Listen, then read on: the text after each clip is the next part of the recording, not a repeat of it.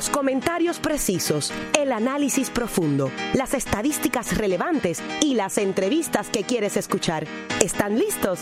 Porque ahora comienza Conexión Deportiva con los periodistas Irán Torraca y Eugene Guzmán, más allá del terreno de juego.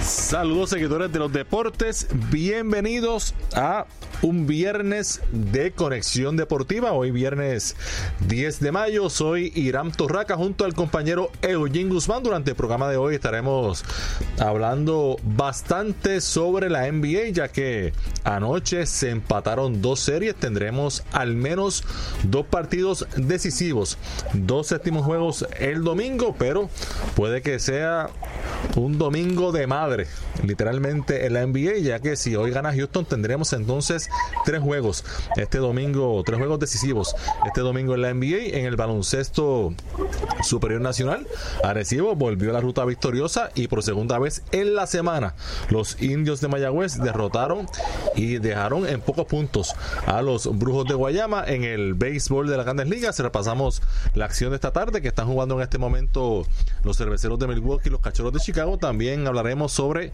lo que hay para este fin de semana, que comienza una serie muy interesante.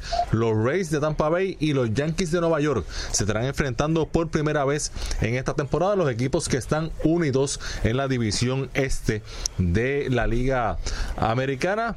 También hablaremos sobre el boxeo, que ya está cuadrada la revancha para que Alberto Machado tenga la oportunidad de vencer, de enfrentarse a Cancio, que fue el que lo derrotó hace unos meses arrebatándole el campeonato mundial. Esa revancha será el mes próximo y esta noche también hay boxeo en el Coliseo Chola Espala de Salinas, pero en Caguas se jugará el cuarto partido de la serie final del voleibol superior femenino entre las campeonas criollas, que dominan la serie 2-1, y las changas de Naranjito. Buenas tardes, Eugene. Buenas tardes, Irán, a ti y a todos los que nos escuchan, como siempre, a las 5 de la tarde a través de WIPR 940 AM, Conexión Deportiva, más allá del terreno de juego.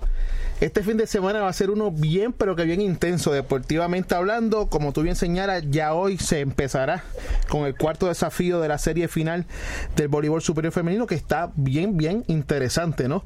Porque la llegada de Pilar Victoria al equipo de Caguas redondea un equipo que prácticamente sabíamos que iba a levantar su nivel en este tipo de serie, y lo ha hecho, pero ahora parece que lucen invencibles, pero hoy tendrán que demostrar defendiendo su casa, así que vamos a ver qué depara el partido de esta noche. Y para hablar sobre el juego de esta noche y toda la final, tenemos ya conexión con la libero de las criollas y la libero de la selección nacional, Chara Venegas. Chara, saludos, bienvenida a Conexión Deportiva. Saludos, muchas gracias a ustedes por la invitación.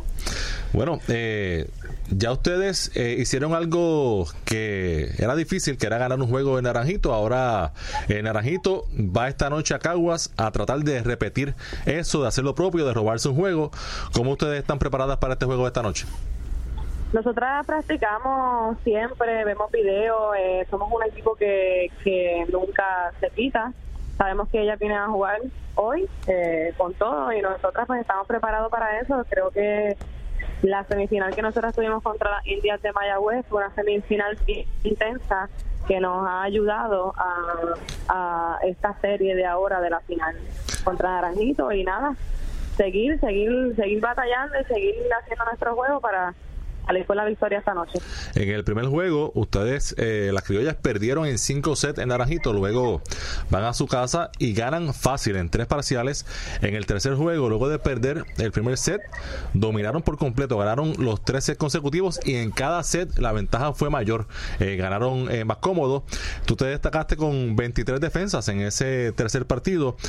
¿Cómo analizas hasta el momento la manera en que ustedes han podido dominar a un equipo de Naranjito que fue el equipo más dominante durante la temporada regular y que incluso las derrotó ustedes varias veces en la campaña regular? Así es, nosotras en el primer juego teníamos el juego gano, y pues perdimos, se nos fue de las manos porque no supimos cerrar el set. Luego en el segundo juego pudimos salir con la victoria, y en el tercer juego empezamos perdiendo ese primer set, que para nosotros fue, para otro equipo pudiera haberlo cogido como que Dios mío, perdimos el primer set, y en cambio nosotros lo cogimos de forma positiva. Sabemos que tuvimos un set malo, y dijimos, mira, segundo set, empezamos desde cero el juego y así fue lo que hicimos. El segundo set, como quien dice, lo cogimos para empezar el juego y ganamos el partido en 4 parciales. Chara, Eugene Guzmán por acá, la historia está de su lado. Han sido las campeonas en las últimas 4 ediciones, buscan el 5º título, ¿no? En 5 años. Pareciera esto imposible, pero ustedes están prácticamente a las puertas de hacer historia. ¿Cómo se mentaliza el equipo para este partido, a sabiendas de que cuando uno tiene una serie 3-1 es bien poco probable que el otro equipo pueda sacarla y eventualmente dejarlas a ustedes en el camino? Pues la mentalidad de nosotras y de los coaches siempre ha sido la misma. No importa si la serie esté 3-1, 3-0. Por darte un ejemplo, siempre vamos a ir jugando duro porque no se le puede... es muy lamentable nosotras venir hoy a jugar un poquito flat y que ellas no ganen el juego y después la serie se nos pueda virar. Por eso nosotras lo que vamos a hacer es ir duro hoy y pensar que prácticamente que estamos abajo nosotros en la serie y cogerlo eso de motivación. Y eso es lo que vamos a hacer hoy. Hoy el partido es en la Roger Mendoza, hogar de las criollas del Cagua, pero ya es conocimiento público de que el 5º desafío no se jugará en la Angelito Ortega de Naranjito, se jugará en el Mario Quijote Morales de Guaynabo y eventualmente si llegara a un 6º o 7º partido se mudaría al Coliseo Roberto Clemente. A tu entender y con los años de experiencia que tú llevas en la liga, ¿esto le da una ventaja a ustedes en no tener que regresar a Naranjito, a tener que jugar tal vez en un ambiente hostil? No hablamos de hostil de mala fe, sino pues están más cerca a la fanaticada, están jugando en Naranjito, que eso crea un poco más de presión, ¿no? ¿Tú entiendes que es una ventaja para ustedes estar conscientes de que no tengan que regresar a Naranjito? No, nosotras siempre hemos estado en la mentalidad que las canchas no llegan campeonas, las que llegan campeonas somos nosotros las jugadoras. Y es más, te voy a decir más, si fuera por mí, yo dejo la serie en Naranjito, porque vamos a suponer si nosotras ganamos el juego de hoy, para mí sería un placer llegar campeona en la cancha de ella. Y entiendo que la mentalidad de cada una de nosotras siempre ha sido lo mismo. Nosotras no estamos pidiendo que la cancha se cambie porque el ambiente sea hostil o porque la fanaticada vaya a gritarnos, porque en realidad nosotros a veces ni escuchamos lo que la gente nos dice. Simple y sencillamente entiendo que es un poco más seguro para nuestros familiares, para las personas que tienen hijos, sobrinos, es un poco más seguro moverla, por el caso de que siempre se llena y es un ambiente pues bien fuerte, pero nosotras las jugadoras no nos interesa la realidad si se mueve o no, si se queda la serie allí mismo vamos a jugar y vamos a jugar duro como hicimos en el juego pasado, que le ganamos en 4-0.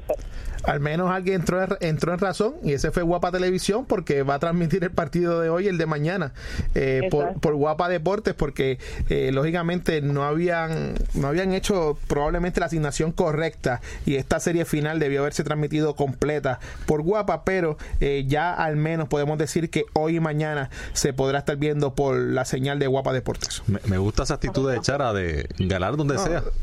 La quiero en mi equipo, no importa en qué estemos jugando.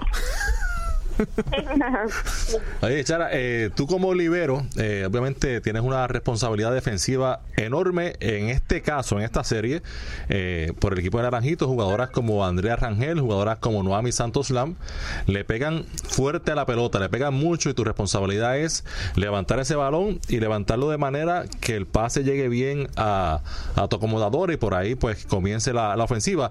¿Cómo tú te preparas para este tipo de trabajo? Obviamente dependiendo del atacante a la que te estés enfrentando, ¿cómo es la preparación y el enfoque, la concentración de Chara Venegas para hacer este trabajo tan importante para la ofensiva de tu equipo?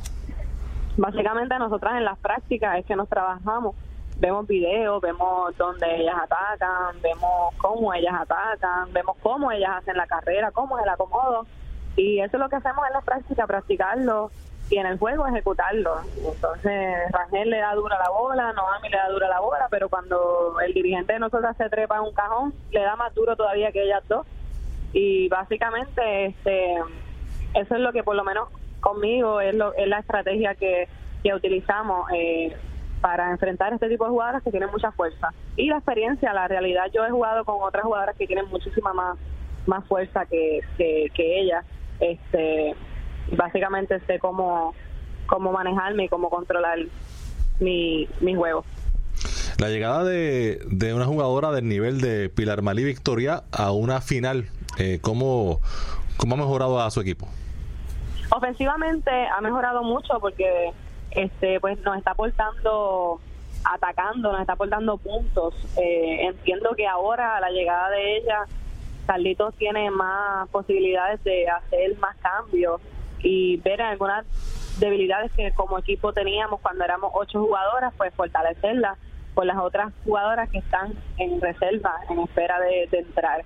Y creo que ese complemento ha sido excelente porque aunque la llegada de Pilar nos haya ayudado un montón, Carlitos no ha dejado de utilizar su jugadora, como en el caso de Pamela, ¿verdad? Que Pamela era la que estaba de esquina, pues ahora Pamela tiene otro rol y lo está asumiendo y lo está haciendo súper bien. Y creo que la mentalidad de cada una de nosotros siempre ha sido, no estamos esperando a nadie, nunca nosotras como equipo estábamos esperando quién iba a llegar o quién no. Sí sabíamos que había jugadoras que estaban en el exterior jugando, que son parte de esta franquicia, que son parte del equipo. El caso de Pilar Victoria es una jugadora que se desarrolló en Cagua, sabe que tiene historia en Cagua, aunque haya sido su primera experiencia jugando con las criollas, fue una jugadora que salió de las criollitas y que hay sentimiento con ella. Claro, sabe, nos puso demasiado de contentas al ella llegar al equipo, y las otras que han llegado poco a poco siempre las hemos recibido bienvenidas sea. Ahora somos 8, ahora somos 9, ahora somos 10, seguimos con la misma mentalidad de cuando éramos 8, ahora que somos 12. Chara, retrayendo un poco hacia atrás en la historia, hace unos cuantos años tuve la oportunidad de coincidir contigo en el auxilio mutuo, donde estabas prácticamente cogiendo terapias o pasando, ¿verdad?, por el proceso de la lesión. ¿Cómo ha sido esa recuperación en estos años? Mira, ha sido bien buena. Yo me recuperé bien. El doctor hizo una excelente operación. Eso también me ha ayudado a seguir con mi carrera, no desesperarme, porque llegó un momento en que quería jugar y todavía el doctor no me daba el visto bueno. Los entrenadores que he tenido han sido de excelencia, tanto en la selección como en las criollas de Cagua, y básicamente yo lo que he hecho pues seguir fortaleciendo esa pierna de menos a más hasta sentirla como ahora, que la siento, como uno dice, muchísimo mejor que la otra que no tiene operaciones. Ya para terminar, también has tenido experiencia en los últimos años jugando internacionalmente. ¿Tienes planes de volver a jugar al exterior o prácticamente te vas a quedar en Puerto Rico? Bueno, tengo ofertas, tengo varias ofertas, pero pues todavía las estoy analizando, y a mí siempre me ha gustado jugar aquí en Puerto Rico. Aquí tengo mi familia, ya mi sueño yo lo logré, que era irme al extranjero y convertirme en la primera libero en poder lograrlo.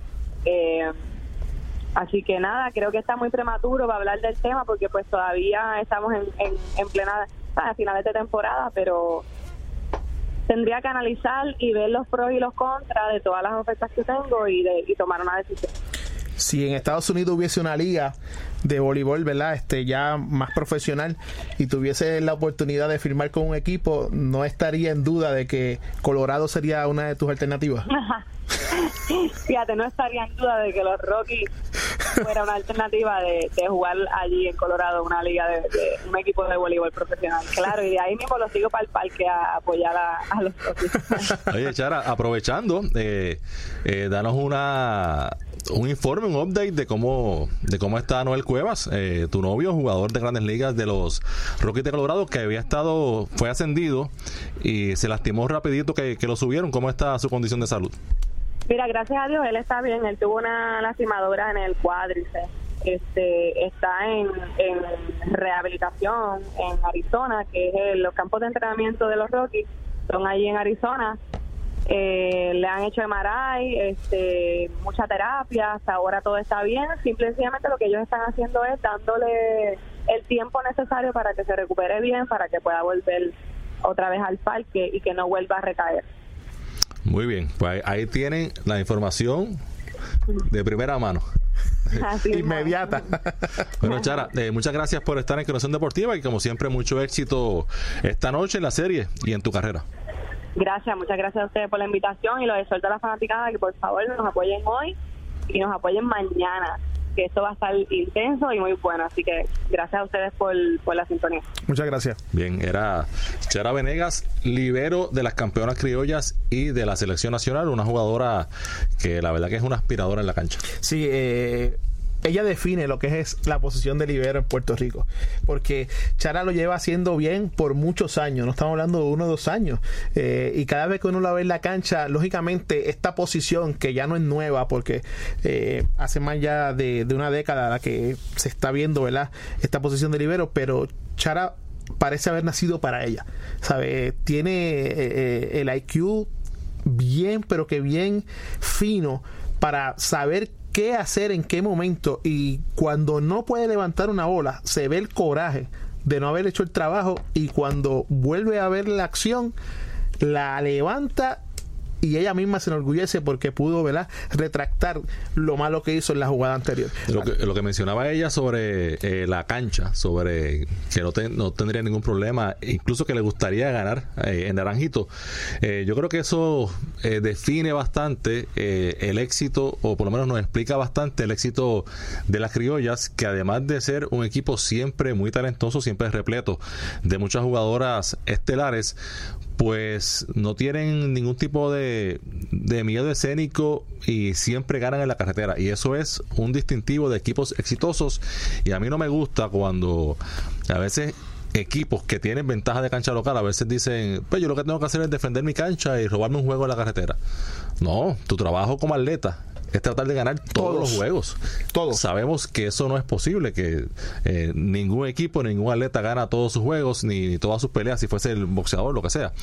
Pero la mentalidad tiene que ser tratar de ganarlos todos. A mí una vez el dirigente de voleibol, Humberto Rodríguez, me dio una cita que a mí nunca se me olvidó, y me pareció, yo le pregunté iba para una final, y le pregunté un pronóstico y me dijo, yo no te voy a decir que voy a ganar en 4, aunque ese es mi deseo, porque yo respeto mucho a mi rival.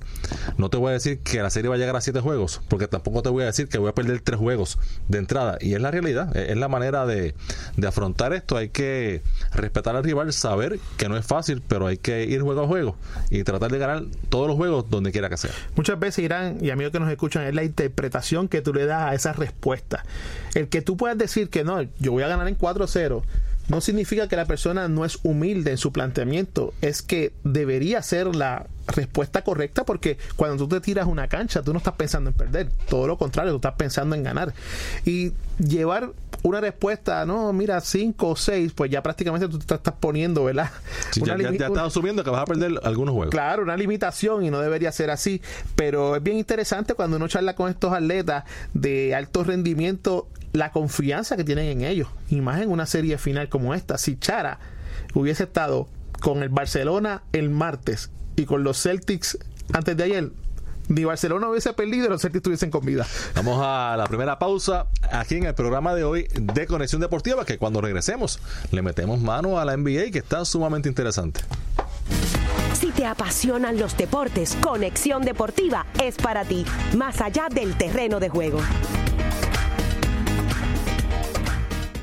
El rock sinfónico explora nuevos caminos musicales dentro del género de la música clásica, combinando lo mejor del rock. Imagínate un programa donde se encuentran estos géneros.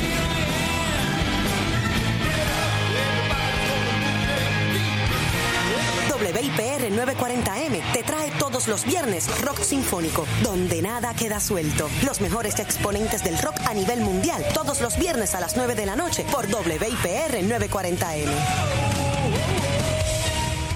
Bonjour, soy el Festival de Cine Francés muy famoso, cuya primera edición tuvo lugar en 1946. Desde mis orígenes me mantuve fiel a mi vocación fundadora, que es dar a conocer y respaldar obras para fomentar la evolución del cine, favorecer el desarrollo de la industria del cine en el mundo y celebrar séptimo arte a nivel internacional. Uno de los aspectos esenciales del ser sartén es mi famosa alfombra roja, tapis rouge. Por supuesto, es la parte más mediática del evento. Representa la oportunidad de recibir por primera vez y con los mismos honores a los artistas más importantes del cine mundial. Soy el Festival de Cannes. Más información al 787-722-3174 o a afpuertorico.org. Bienvenue à l'Alliance Française de Puerto Rico. El abuso a nuestros padres y abuelos ocurre a plena luz del día, frente a nuestros ojos, y no necesariamente en cuartos oscuros. En muchos casos, los culpables o cómplices son familiares o allegados. ¿De qué estamos hablando? De abuso físico y emocional, explotación financiera, negligencia y abandono. La indiferencia es maltrato, y ellos merecen respeto y buen trato. El abuso no se ignora. Denúncialo llamando al 787-749-1333. El Dream Team del deporte llega a WIPR 940M. Norman H. Dávila, Paquito Rodríguez, Raymond Pérez, Carlos Uriarte y Joaquín Porrata te esperan en La Descarga Original. Ellos te traen los resultados, el análisis y las entrevistas que te mantienen informado sobre todo lo que sucede en el mundo deportivo. La Descarga Original, de lunes a viernes a las 12 del mediodía por WIPR 940M. La Descarga Original. Porque el deporte también es noticia. Esta es tu Conexión Deportiva, más allá del terreno de juego. Y regresamos hoy viernes 10 de mayo, víspera de fin de semana de madres. Así que a todas las madres que escuchan este programa, nuestras felicitaciones de parte de Irán Torraca y este servidor, Eugene Guzmán. Y les recordamos que siempre nos pueden escuchar a través de TuneIn Radio en la aplicación. Búsquenla, search. Ahí ponen WIPR 940M y en alta definición pueden escuchar este programa y toda la programación que se transmite por WIPR 940M si está en la isla o fuera de ella. También nos pueden seguir a través de las redes sociales, en Facebook Conexión Deportiva PR y en Twitter Conexión Deport PR. Eugene, ¿cuándo fue la última vez que tú recuerdes que en un día hubo 3 juegos decisivos en la NBA? Pues mira, hace mucho tiempo no se veía eso. Primero porque lógicamente siempre intentan de alguna forma cuadrar para que haya mucho baloncesto sin muchos días de asueto, de libres, ¿no? Pero tal vez porque este domingo es un domingo especial, es un domingo, el Día de las Madres. Se va a parecer al día de Navidad. Que es NBA desde que te levantas hasta que te van a tosigar todos esos juegos y entonces uno tiene que decidir qué hago con la madre de uno, con la esposa de uno. Salgo a comer afuera, le digo de cocina y la cara va a estar bien larga. Bueno, de eso tendremos que hablar en los próximos minutos. Pues por lo menos ya hay 2 seguros este domingo, porque anoche hubo victoria de los Sixers 112-101 sobre los Raptors de Toronto, así que esta serie 3-3. Jimmy Butler volvió a ser la bujía ofensiva de los 76ers con 25 puntos, 6 rebotes, 8 asistencias. Fue un juego que, aunque el marcador fue al final por 11 puntos, en realidad fue un juego mucho más abierto que eso, un juego en el que Filadelfia tuvo el control básicamente todo el camino y abrió el juego bien temprano, así que fue un knockout lo que dio Filadelfia ayer, así que llevando esta serie a un 7º juego que será en Toronto este domingo. La hora de los juegos del domingo va a depender de lo que pase esta noche, porque si esta noche Houston derrota a Golden State y entonces obliga a la celebración de un 7º juego en esa serie, también va a ser el domingo, y ahí pues entonces que finalmente se van a definir los horarios de los juegos del domingo, pero sí van a ser el domingo. Además de Butler, anoche hubo la ofensiva de 21 puntos de Ben Simmons, que apareció importante para la ofensiva de Filadelfia, 17 para Joel Embiid, 16 para Tobias Harris. Serie atípica esta, la de Filadelfia y Toronto, al igual que la de de los Denver Nuggets y los Trail Blazers, por el mero hecho de que no han sido localistas. En los primeros 2 partidos, uno de ellos se llevó el triunfo como, sí, cada uno como visitante, y esto pues crea, ¿no?, la emoción de que pudiera pasar en un 7º juego, que como todos saben, en un 7º juego puede pasar cualquier cosa, y eso es lo que hace interesante, ¿no? El equipo de Filadelfia, yo a mi entender, va con la presión de que tiene que salvar la temporada. y que tiene que robarse el séptimo juego en casa del visitante. Vamos a ver si los Toronto Raptors, y en esta ocasión Kawhi Leonard, puede ser el factor determinante en mantener viva la esperanza de pasar entonces a la final de la conferencia del Este, que ya está esperando Milwaukee por el que gane de estos equipos. En el caso de la de Denver y los Trail Blazers, de la que vamos a hablar ahora, Irán, cualquier cosa puede pasar. Pero antes de eso, Kawhi Leonard 29, Pascal Siakam 21, que ese ha sido el 1 y 2 básicamente todo el tiempo por Toronto. Kyle Lowry solamente 13 puntos, y Lowry ha estado frío y caliente. Esa tercera voz ha estado a veces bien por debajo, y yo entiendo que en el séptimo juego yo creo que Filadelfia para mí es un equipo que debe estar en la final de la conferencia. Lo que tienes que ganar es un juego.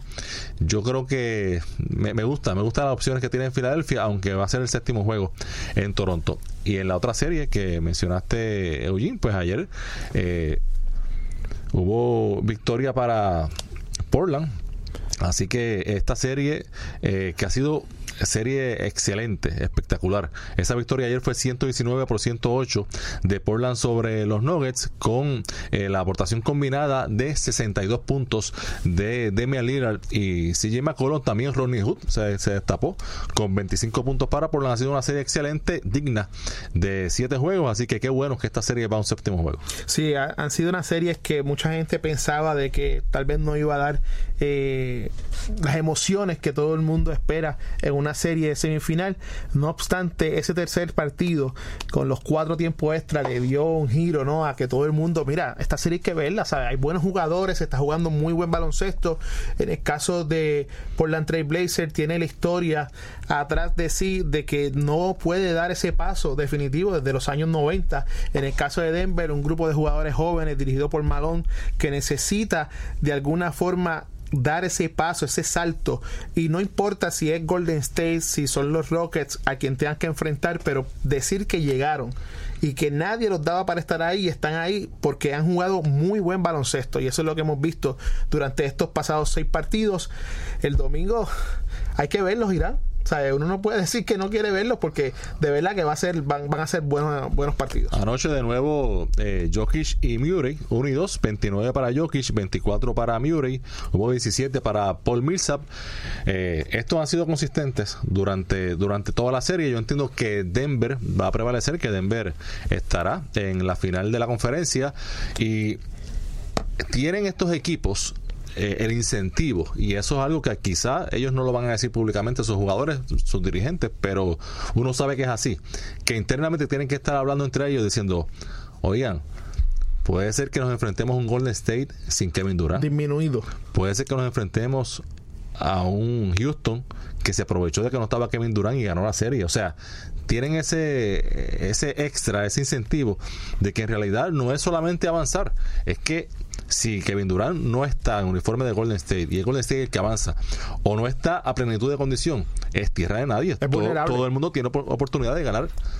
Totalmente de acuerdo, y más cuando tú ves esa serie entre los Rockets y los Warriors, donde el mayor ventaja, la mayor cantidad de puntos de ventaja ha sido 5. O sea, ha sido una serie que en cualquiera de los dos lugares se ha podido ir de un lado hacia otro. El primer juego terminó 4 a favor de Golden State, el segundo 6 a favor de Golden State, 5 a favor de los Rockets el tercero, 4 a favor de los Rockets el cuarto, y en ese quinto 5 a favor de los Warriors, pero todo el mundo sabe que salió lastimado Kevin Durant. Así que esta noche a las 9 de la noche vamos a tener un banquete, porque podrá eventualmente Golden State intentar llevarse esta serie en casa del rival, y ahora me acuerdo lo que estaba diciendo Chara ahorita, ir a Houston a terminar y finiquitar la serie, o Houston darse la oportunidad de, ante todo pronóstico, y las lesiones son parte del juego, eliminar al que todo el mundo creyó antes de que empezara la temporada que iba a ser el campeón. Así es, con la oportunidad Houston tiene una oportunidad de reivindicarse, porque el año pasado tuvieron ventaja 3-2, tuvieron la oportunidad de noquear a Golden State y no lo hicieron, así que pueden utilizar de excusa que Chris Paul se lastimó, pero ahora la excusa está al otro lado. Exacto. Que se lesionó Kevin Durant. Ahora, ¿sabes? Es lo que decían, y lo que yo estuve leyendo y viendo durante todo el día de hoy. ¿qué sucede? Y lo comentamos ayer, si Houston no se gana Golden State, o sea, va a ser un golpe bien fuerte. Y están pidiendo ya que si no ocurre eso, que que despidan a su dirigente. Porque hay gente que no puede dar ese último porrazo en la puerta. ¿A quién tú llamaste para decirle que dijera eso? Eso es lo que yo he estado leyendo y viendo durante todo el día. Y es verdad, ¿sabes? Si no puedes ganártelo de esa manera, ¿qué vas a hacer? Pues mira, tienes que buscar otra alternativa, otra filosofía de juego que tal vez, ¿verdad?, sea lo que te permita llegar hasta el máximo. Yo siempre tomo de ejemplo a Jerry Sloan con el equipo de los Utah Jazz. Lamentablemente le tocó enfrentarse a Michael Jordan, pero tocó 2 veces la puerta y no pudo entrar y tenía que marcharse porque ya no le iba a poder sacar más a sus jugadores, lo dejaron y Utah no es... El problema de Jerry Sloan no fue ese, no fue perder en las finales con los Bulls, fue que las 2 temporadas que no estuvieron los Bulls no pudieron ganar. Claro, ahí súmale eso.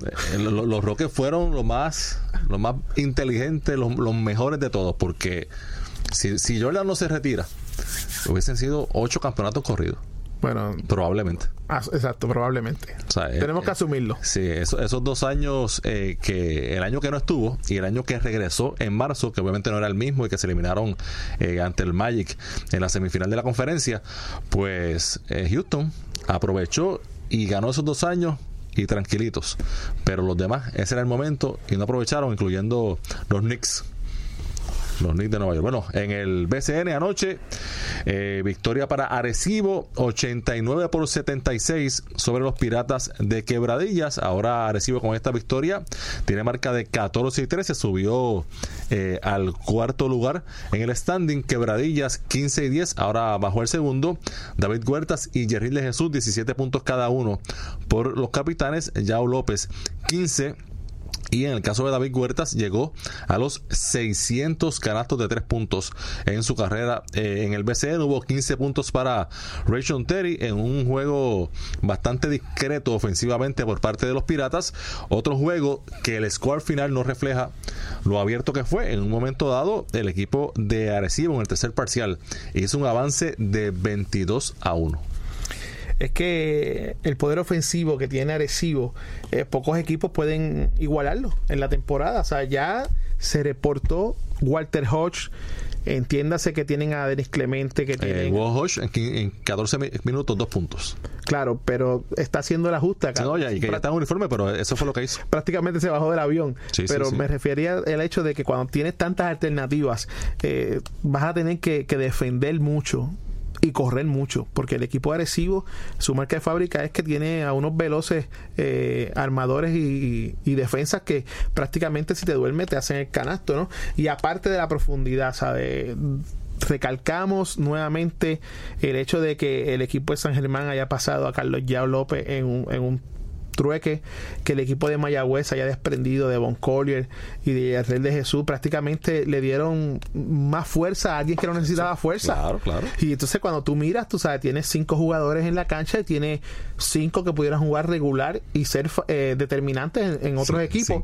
En la banca. 5 o más. O sea, llega el punto en que tú dices, wow, tú sabes. Y no es casualidad el que hayan ganado 8 de sus últimos 9. O sea, eso no es casualidad. Ellos apretaron en el momento que tenían que apretar y hoy estamos viendo, ¿verdad?, los resultados. En Mayagüez, los indios con un cuarto parcial que lo dominaron 22-15, vencieron 71-68 a unos alicaídos Brujos de Guayama que están pasando por una mala racha. Por el equipo de Mayagüez, Justin Harper 17 puntos, el otro Justin Reyes anotó 14, 2-1 la marca de Mayagüez con Flor Meléndez. Ambas victorias sobre los Brujos de Guayama y en ambas ocasiones con score bien bajitos. El juego anterior fue 70-65 y este 71-68, es decir que Guayama no le ha podido anotar ni 70 puntos en 2 partidos a el equipo de Mayagüez. Y a pesar de que cayeron ante los Vaqueros de Bayamón en Rubén Rodríguez el pasado miércoles, le permitieron muchos puntos, 103, pero ellos anotaron 98. O sea que estuvieron casi a la ley de nada de llevarse esa victoria, y si hubiese ocurrido eso, hubiesen sido 3 al hilo, pero 2 de 3 son buenas para el equipo de los indios, que actualmente son dirigidos por Flor Meléndez. Kyle Viñales encabezó la ofensiva de Guayama con 23 puntos. Guayama ahora juega para 12-13 y ha perdido 3 partidos consecutivos. El standing quedó con Aguada 15-9 primero, Quebradilla segundo con 15-10. Ponce y Arecibo están tercero y cuarto por ciento. Ponce está arriba con 12-11, Arecibo 14-13. Guayama juega para 12-13, empatado con Fajardo en la quinta y sexta posición. San Germán está séptimo con 11-13, Bayamón octavo con 10-12 y Mayagüez sigue en el sótano con 9 victorias y 16 derrotas, que aunque Mayagüez se mantiene y esa victoria los mantiene en la pelea, lo que tiene que estar bien pendiente Mayagüez es esa columna de las derrotas. Exactamente. 16 y es ningún otro equipo tiene más de 13 derrotas, así que ese es el detalle, que la columna de las derrotas se está alejando el equipo de Mayagüez. Pero mientras haya espacio y matemáticamente esté en vivo, aunque ya hemos comentado lo que es ser matemáticamente tener la oportunidad matemática, pues prácticamente siempre es como que estás a punto de eliminarte. Ellos van a tener que seguir jugando fuerte y yo entiendo que bajo la tutela de Flor Meléndez harán el máximo para tratar de colarse en esa octava posición. Hoy irán, Bayamón visita a Fajardo. Ese partido lo podrán escuchar desde las 8 de la noche por aquí, por WPR 940M. Y el clásico del sur, los Leones. Del suroeste. Del suroeste, los Leones van a San Germán a ver si pueden jugar, porque todavía, ¿verdad?, está en veremos la situación esta de bueno, Ponce va a jugar. No, de lo de JJ. Por eso. Hickson, me refiero. Sí, pero... de que si van a poder utilizar a refuerzo nuevo, yo espero, ¿verdad?, que no haya ningún problema. Y que jueguen. No han dicho lo contrario. Yo me imagino que en lo que deciden, pues le tienen que permitir jugar, ¿verdad? Totalmente de acuerdo. Y con su aparato electrónico, con su grillete. Así que no creo que, por lo menos por hoy, porque no ha trascendido que han decidido nada sobre ese asunto. Lo que sí es que este jugador, si se mantiene con Ponce, la verdad que puede hacer diferencia para un equipo de Ponce que necesitaba algo más en el área de la pintura. Y Ponce necesita sacar este juego porque mañana irán en back-to-back ante el equipo de Guayama, que también va a necesitar una victoria urgentemente dependiendo de lo que suceda hoy en los partidos que se llevarán a cabo en el baloncesto superior nacional. Bueno, vamos a la pausa. Cuando regresemos hablamos de boxeo y de béisbol aquí en Conexión Deportiva. Si te apasionan los deportes, Conexión Deportiva es para ti, más allá del terreno de juego. No tienes que poseer capa para ser un héroe. Cuando donas tus órganos y tejidos, vives más allá. LifeLink de Puerto Rico presenta Frecuencia Vital. 60 minutos que cambiarán vidas con Maresa Boneta Dueño. Todos los viernes a las 3 de la tarde por WIPR 940M. Donar un legado de vida, un nuevo respirar para el que lo necesita. Vamos a donar. Historia, cultura y su guía de ocio de Puerto Rico. La guía gratuita mensual de mayor crecimiento entre sus lectores, que honra nuestra cultura puertorriqueña. Encontrarás un calendario completo de actividades alrededor de la isla con una distribución impresa en San Juan, Guaynabo y Carolina. El Adoquin Times. Sigue las historias de modo digital por eladoquintimes.com. ¿Es justo que a tus padres o abuelos les vacíen la cuenta bancaria después de trabajar toda una vida? Acciones como quitarle el cheque de pensión o seguro social, obligarlos a comprar un carro o repartir sus bienes es maltrato. Se llama explotación financiera y tus mayores pueden ser víctimas de un familiar o allegado. Ellos merecen respeto y buen trato. El abuso no se ignora. Denúncialo llamando al 787-749-1333.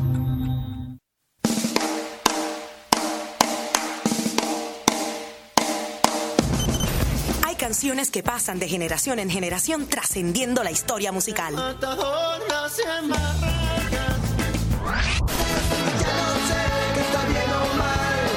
Canciones que permanecen intactas en el recuerdo de nuestras mentes y nos hacen revivir momentos y épocas. La Bóveda, un viaje por aquellas canciones que son íconos de una era, con Hernán Chucky Miranda.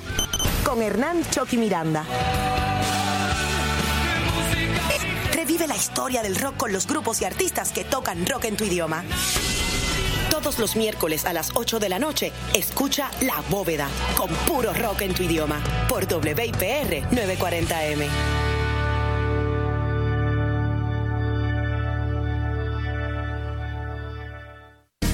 Porque el deporte también es noticia. Esta es tu Conexión Deportiva, más allá del terreno de juego.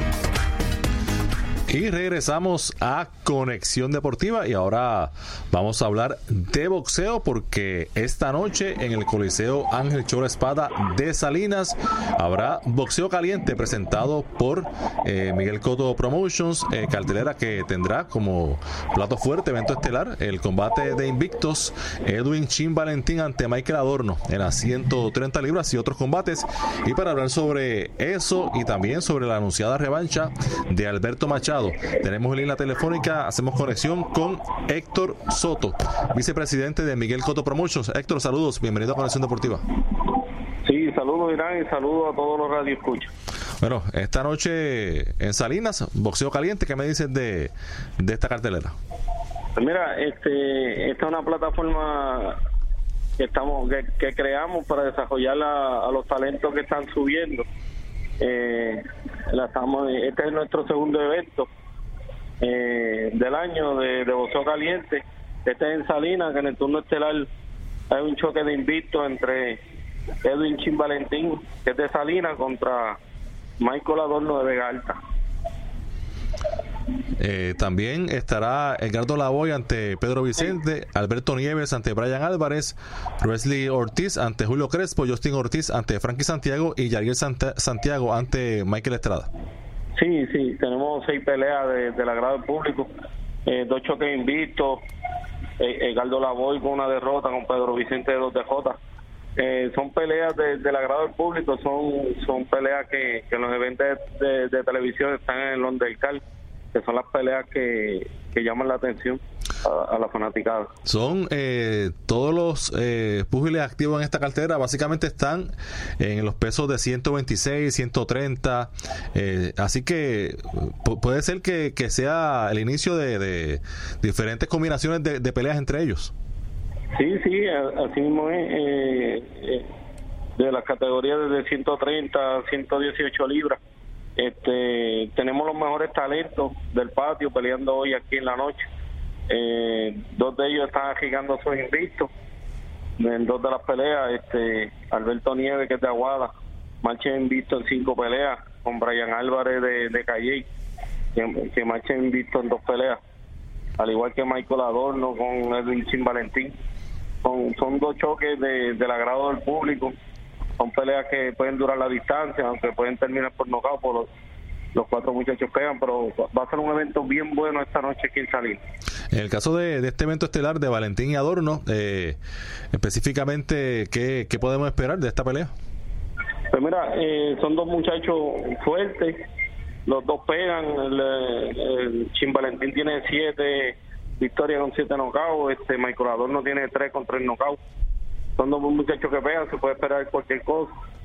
Los 2 en aficionados llevaban mucha gente, se enfrentaron y va a ser tremenda pelea. ¿A qué hora comienza la cartelera? Pues mira, a las 7:45 estamos subiendo a la primera pelea. En los intervalos tenemos música en vivo, que es un ambiente bien bonito para la familia. Y en cuanto a boletos, ¿están disponibles? Sí, boletos aquí en la boletería tienen un precio cómodo, la entrada general de $20, accesible a todo el público de boxeo. Héctor, en cuanto ahora hablando del explosivo Machado, de Alberto Machado, sí, se anunció hoy que tendrá la revancha ante Andrew Cancio, que lo derrotó, le arrebató el campeonato hace unos meses. La revancha será el 21 de julio por el título Superpluma de la AMB. Sí, mira, trabajamos la pelea. En la primera pelea entre ellos había una cláusula de revancha.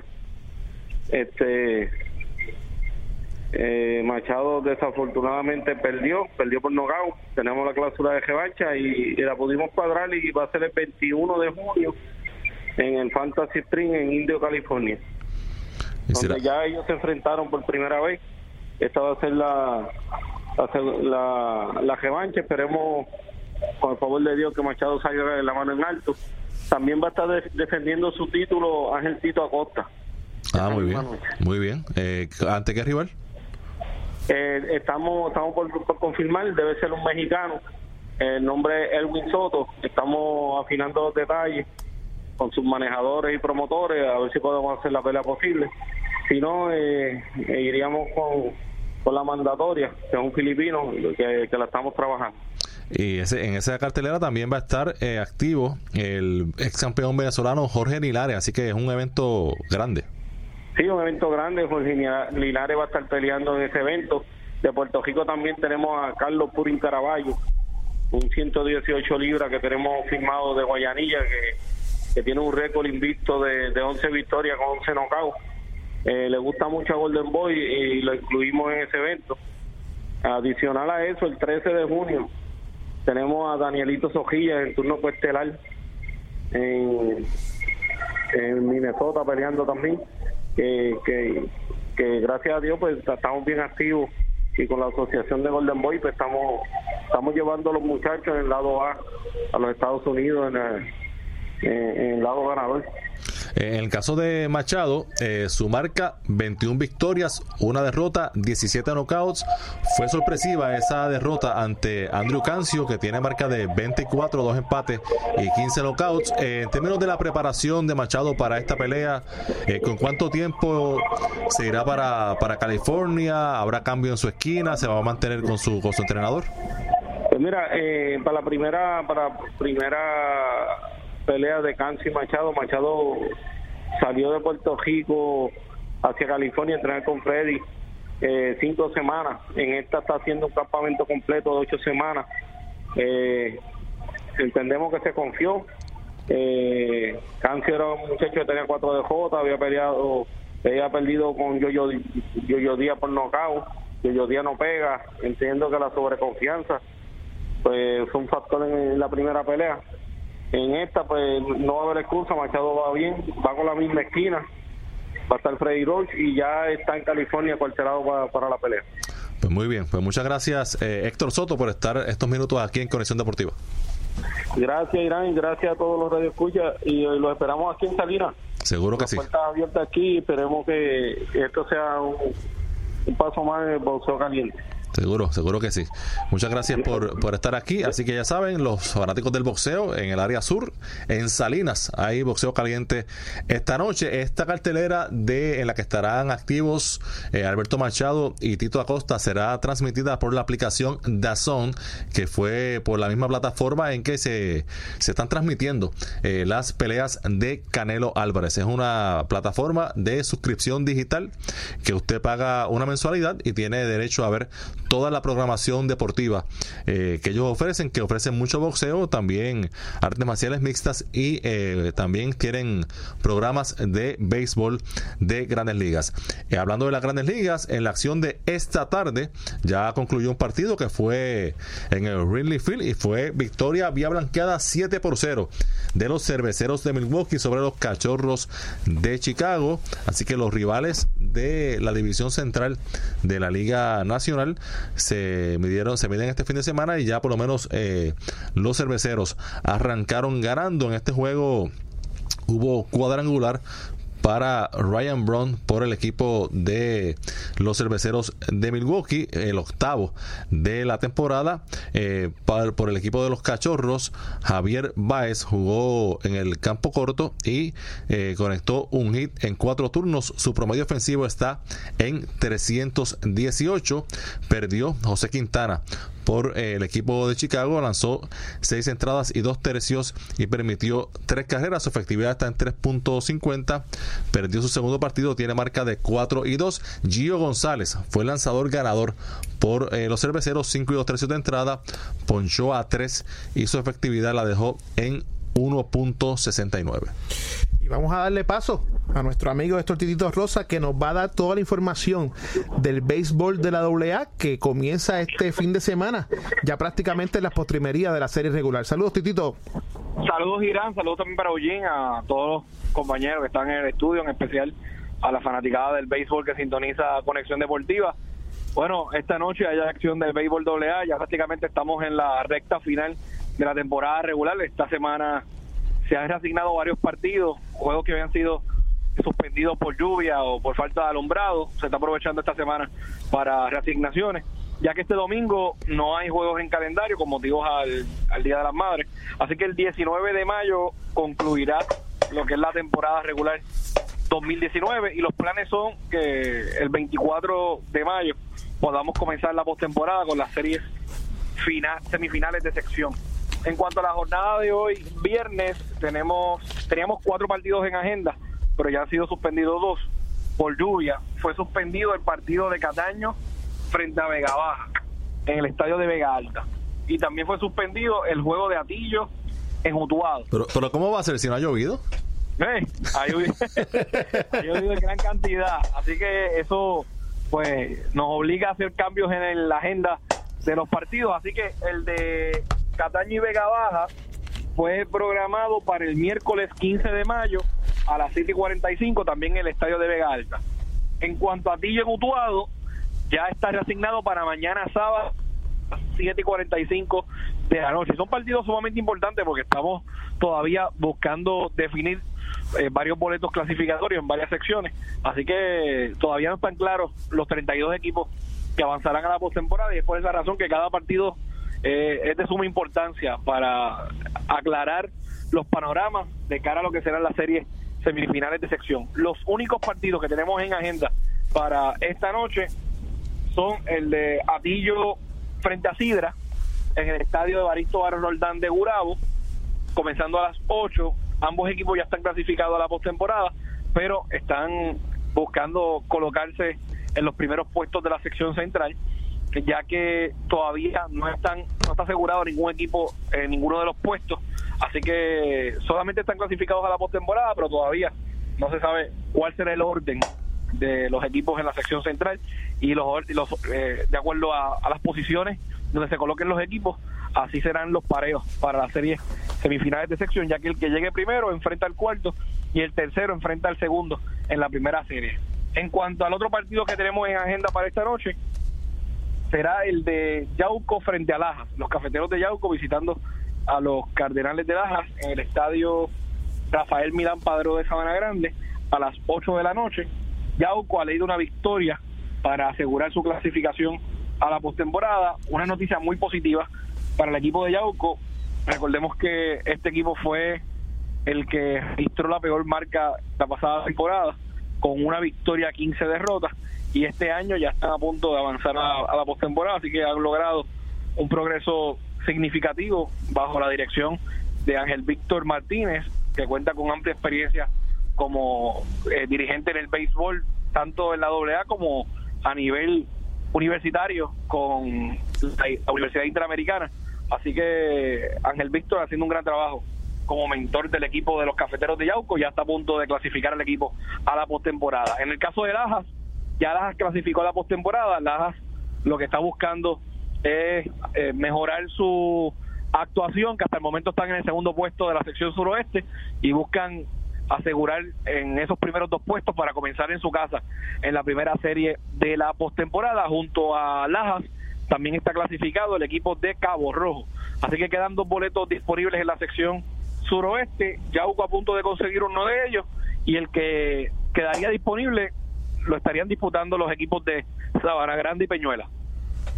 Pues muy bien, Titito, así que estamos pendientes a lo que ocurra este fin de semana, y ya acercándose la postemporada de la AA, la larga postemporada. La larga postemporada, mucho más larga que la regular, así que queda bastante camino por recorrer. Estamos hablando de la semifinal de sección, después la serie final de sección, después entramos al Carnaval de Campeones, la semifinal nacional y luego la final por el Campeonato de Puerto Rico.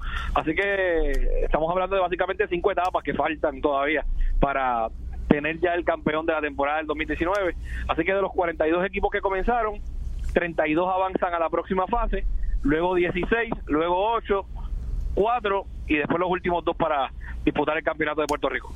Muy bien, pues seguimos pendientes. Muchas gracias, Gracias a ustedes siempre, Adolfo. Titito Rosa, oficial de prensa de la Federación de Béisbol de Puerto Rico. En las Grandes Ligas, esta noche lanza Derek Rodríguez cuando los Gigantes de San Francisco reciben a los Rojos de Cincinnati. Derek Rodríguez tiene marca de 3-4 y una efectividad de 5.75. Este año no las ha tenido todas consigo, así que necesita una buena actuación en ese partido de esta noche. Y esta noche también comienza una serie muy interesante de los Rays de Tampa Bay ante los Yankees de Nueva York. La serie será en Tampa hoy. Domingo Germán lanzará por los Yankees, por los Rays estará lanzando Tyler Glasnow, que tiene 6-0 y efectividad de 1.47, pero en el caso de Germán tiene 6-1 y efectividad de 2.13. Este equipo de los Yankees, que aun con las lesiones se mantiene ganando. La diferencia es juego y medio. Los Rays están primeros en el este con 23-13. Los Yankees juegan para 22-15. Juego y medio los separa. Así que este fin de semana los Yankees pueden subir a la primera posición de la división este de la Liga Americana. 3 cositas bien rápido antes de terminar. El próximo lunes hablaremos sobre si es posible que haya un draft internacional por unas expresiones que se han hecho, ¿no? En el béisbol de las Grandes Ligas. En este momento se están viendo las vistas públicas sobre el proyecto de apuestas deportivas, del cual hemos estado hablando aquí ya en varias ocasiones. El lunes traeremos, ¿no?, todos los detalles, porque es muy posible que hoy tarde o mañana se apruebe el proyecto y el BCN permitirá la participación del refuerzo J.J. Hinson con el grillete electrónico en el partido de esta noche. Aún no se ha determinado la elegibilidad del jugador, pero lo dejará jugar esta noche, según informa Carlos Rosa del periódico El Nuevo Día en su cuenta de Twitter. Lo interesante es que si el BCN permite que él juegue, le dará la alternativa también a los Atléticos de protestar el juego de esta noche ante los Leones, así que van a tener que resolver de inmediato. Si hay una protesta de Arecibo, pues es lógico, ¿no?, que protesten también los Atléticos. Y también que sea no al lugar, porque la verdad que imagínate, si Ponce Gare le siguen confiscando juegos, imagínate. Bueno, hasta aquí esta edición de Conexión Deportiva. Los esperamos el lunes con toda la información de lo que ocurra en el deporte, en especial de la NBA, que va a estar bien interesante lo que ocurra este domingo. Así que tengan todos buen fin de semana.